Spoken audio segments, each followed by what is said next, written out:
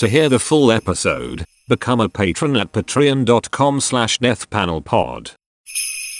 The pandemic is over. If you notice, no one's wearing masks. Everybody seems to be in pretty good shape. I no longer think infections generally should be the major metric. We really have to focus on hospitalizations and deaths now. We're not going to eradicate this. Sooner or later, as we begin to live with it, virtually everybody is going to wind up getting exposed and likely get infected. The scarlet letter of this pandemic is the mask. It's inconvenient, it's annoying, and it reminds us that we're in the middle of a pandemic. So the question becomes, is it rational to disrupt our lives in all these big and consequential ways? Mm-hmm. At what point do the costs of pandemic precautions outweigh the benefits? 6 former administration officials last week wrote that open letter urging the administration to change course, to change strategy. Is it time? It is time for us to do what we have been doing, and that time is every day.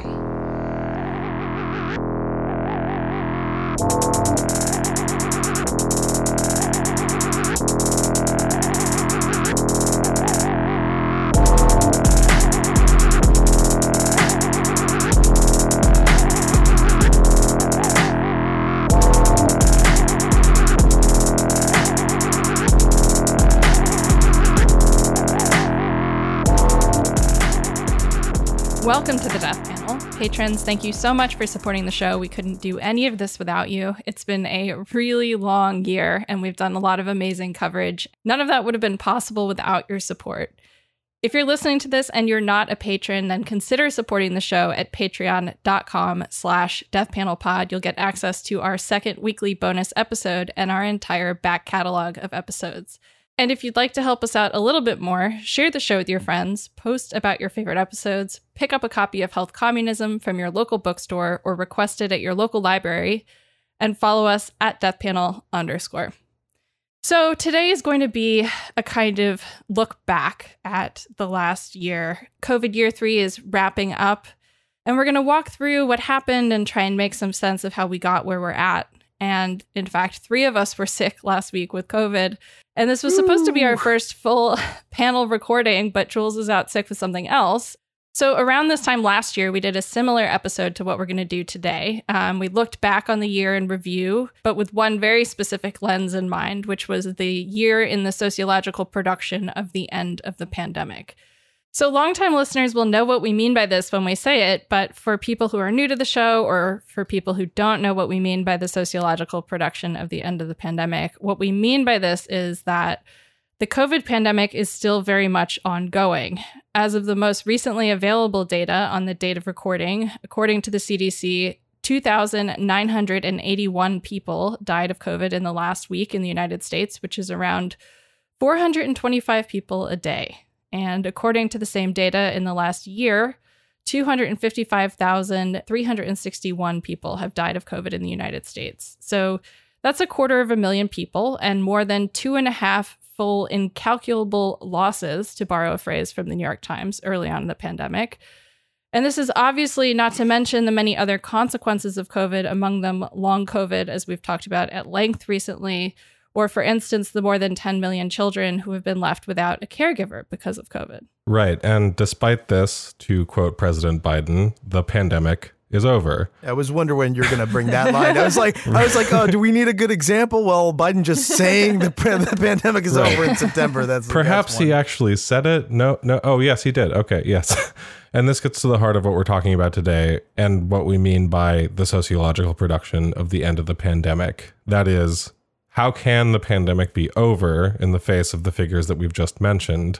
And the answer is something that has informed really, I think, the entire way that we've talked about COVID on this show from really the beginning of the pandemic, which is that there has been a profound social and political process to naturalize the pandemic and its effects. And so the thing I think we've followed most closely here on Death Panel is the key moments in that slippage, really.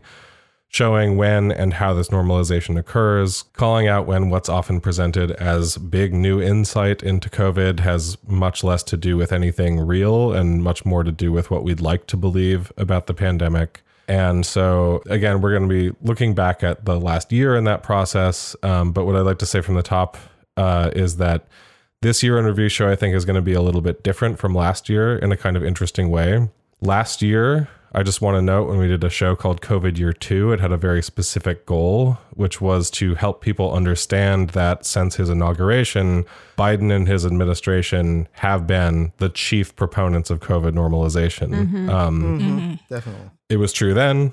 It's really true. Still true. True. Yes. When you look at the events this year. But you have to understand, in fall 2021, this position was not very well understood or very commonly understood. Yeah. Well, yeah. And ironically, though, or I don't know, just sort of contradictorily, it felt like, I remember like getting ready for that episode, and it felt like going into it, I knew exactly where the narrative was going. It seemed really like clear. And now I think, kind of as a result of the sociological production that we've been talking about, the narrative is somehow even murkier. Like, it's more obvious in a way, like what they've been doing.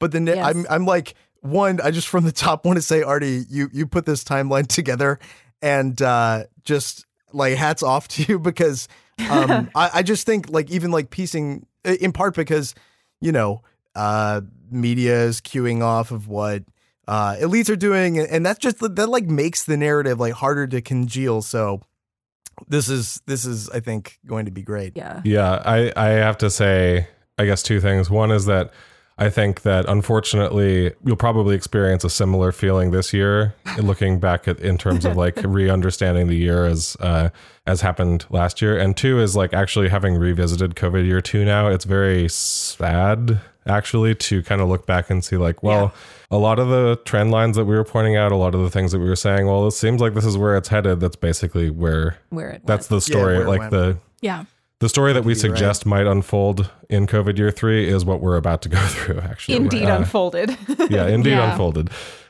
So thankfully, I do think, as we've been saying, now it's much better understood that the Biden administration have been kind of the leading edge in normalizing the pandemic. So if you've heard last year's COVID recap, this should build on that. But even if you haven't, this year's show stands alone and has a much broader message, which is, again, this is the year that Biden declared the pandemic over. But just because they want to be done with it doesn't mean that it is over. And just because they've normalized things like the end of masking doesn't mean that we can't win things back.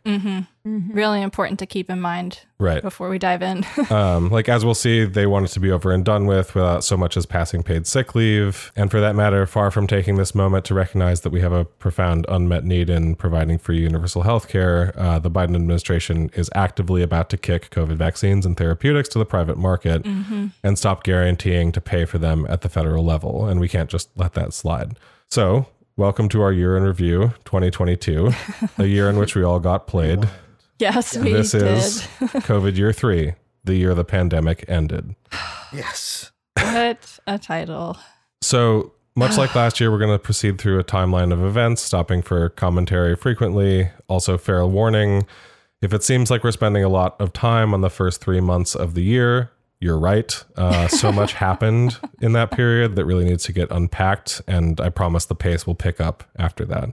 The other thing I want to note just before we start the sort of timeline is this has something of a companion episode. When we were researching this, it became very evident that there was kind of a second entire story here that also required a lot of extending back like further into 2021. So that episode, which is going to be called something like How Democrats Ended Masking or something like that, is going to go through a series of events that overlap a little bit with what we'll be talking about today and is more about the sort of social process of how liberals just gave up on masking.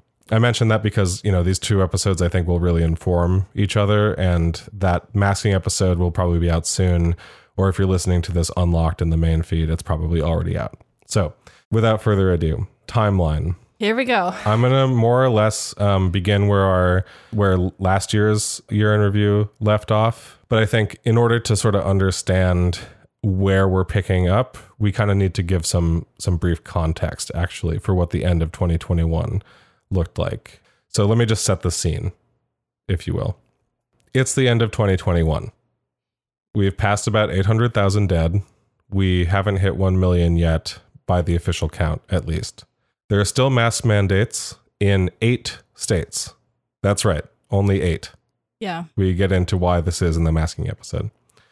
In mid-November of 2021, the Discourse Factory is operating at full blast, following a series of enormously influential op-eds and press appearances earlier in the fall. A few experts, among them J.G. Allen and others, have begun to really spread the idea that, quote, one-way masking works, which will turn out to become the slogan of giving up on masking. Mm-hmm. Also prominent in the discourse at the time is the idea of off-ramps. The New York Times writes, "We need to talk about an off-ramp for masking at school." Everybody was so anxious. We need to talk about it. When are we getting off the highway, Mom? Monica Gandhi writes in The Atlantic that it's time to contemplate the end of the crisis, which is all about the idea of off-ramps. And that's all she's been doing. I was going to say, contemplating the it's time. It was time for her like 6 months before that, and then like 7 months before that. Let's not be ableist here. Monica Gandhi maybe takes a long time to process things, and that's just how she works. No, but last year, when we were really looking back at things, we kind of diagnosed like this moment as being like trickle down gaslighting, where you had all this sort of like contemplating going on that was suggesting that we should start turning away from some of these things. Yeah. November 12th, 2021, David Leonhardt writes for the New York Times, quote, "The bottom line is that COVID now presents the sort of risk to most vaccinated people that we unthinkingly accept in other parts of life. This raises the question of which precautions should end, now or soon, and which should become permanent," unquote. In November of 2021, this also puts us within a year of the upcoming midterm elections. I mention this because at the time, some Democratic Party politicians, like the governor of New Jersey, start running focus groups. One of their findings, according to them at least, is that the remaining COVID protections in their states galvanize at least one block of voters in their state to vote against them.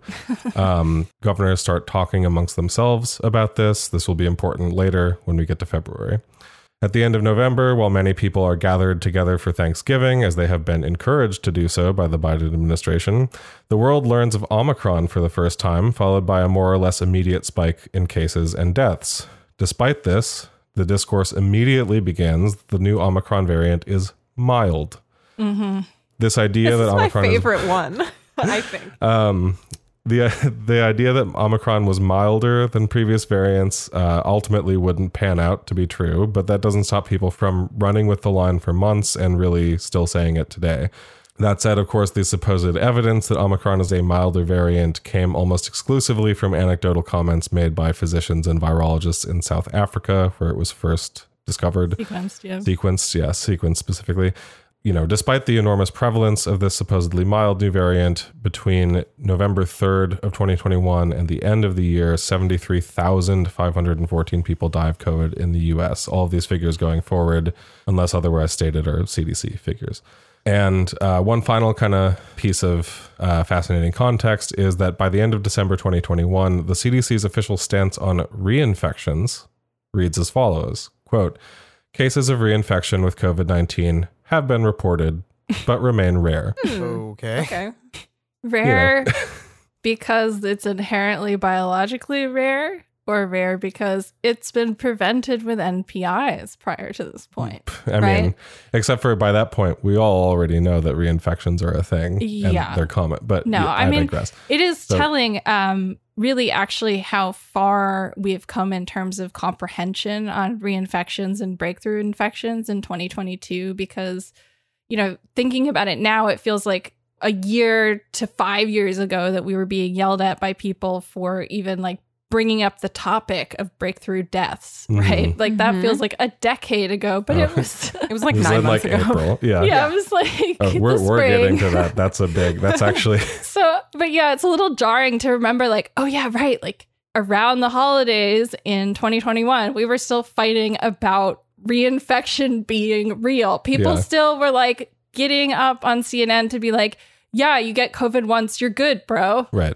And then shortly after, 1 million positive tests in a day, right? Like 2 weeks later. I think the Omicron wave that we're discussing was really kind of the final, I mean, not to be too morbid about it, but I guess it's appropriate, like the final nail in the coffin for like any credibility attached to Biden's vaccine-only strategy. Right. You know, it was becoming clear over that summer that it wasn't really going to work, that like shutting down the virus, you know, without any NPIs was like not really going to be possible with the vaccines that were available. But I feel like the Omicron wave was kind of the absolute death of that, like the credibility of that position. I think the Biden administration has maintained that position, you know, to this day.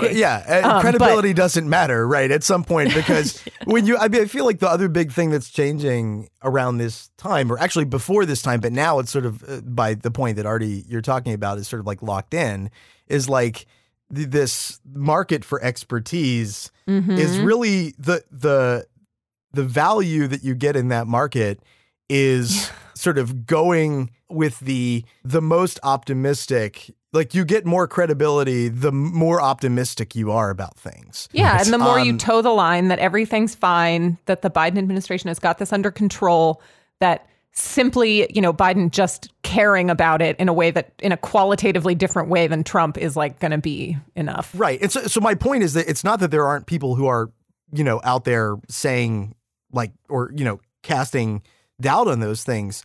But I just don't think at this point that they have as much cachet.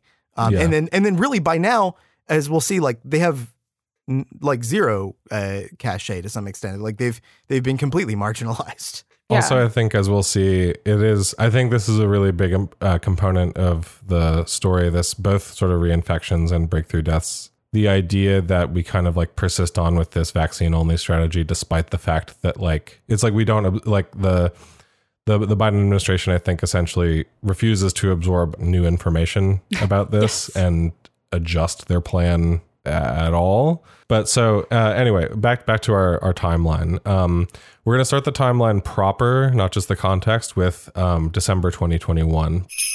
To hear the full episode, become a patron at patreon.com/deathpanelpod. You'll get access to this and the rest of our catalog of patron-only episodes, and be the first to get a new patron episode every Monday when it drops. With love, The Death Panel.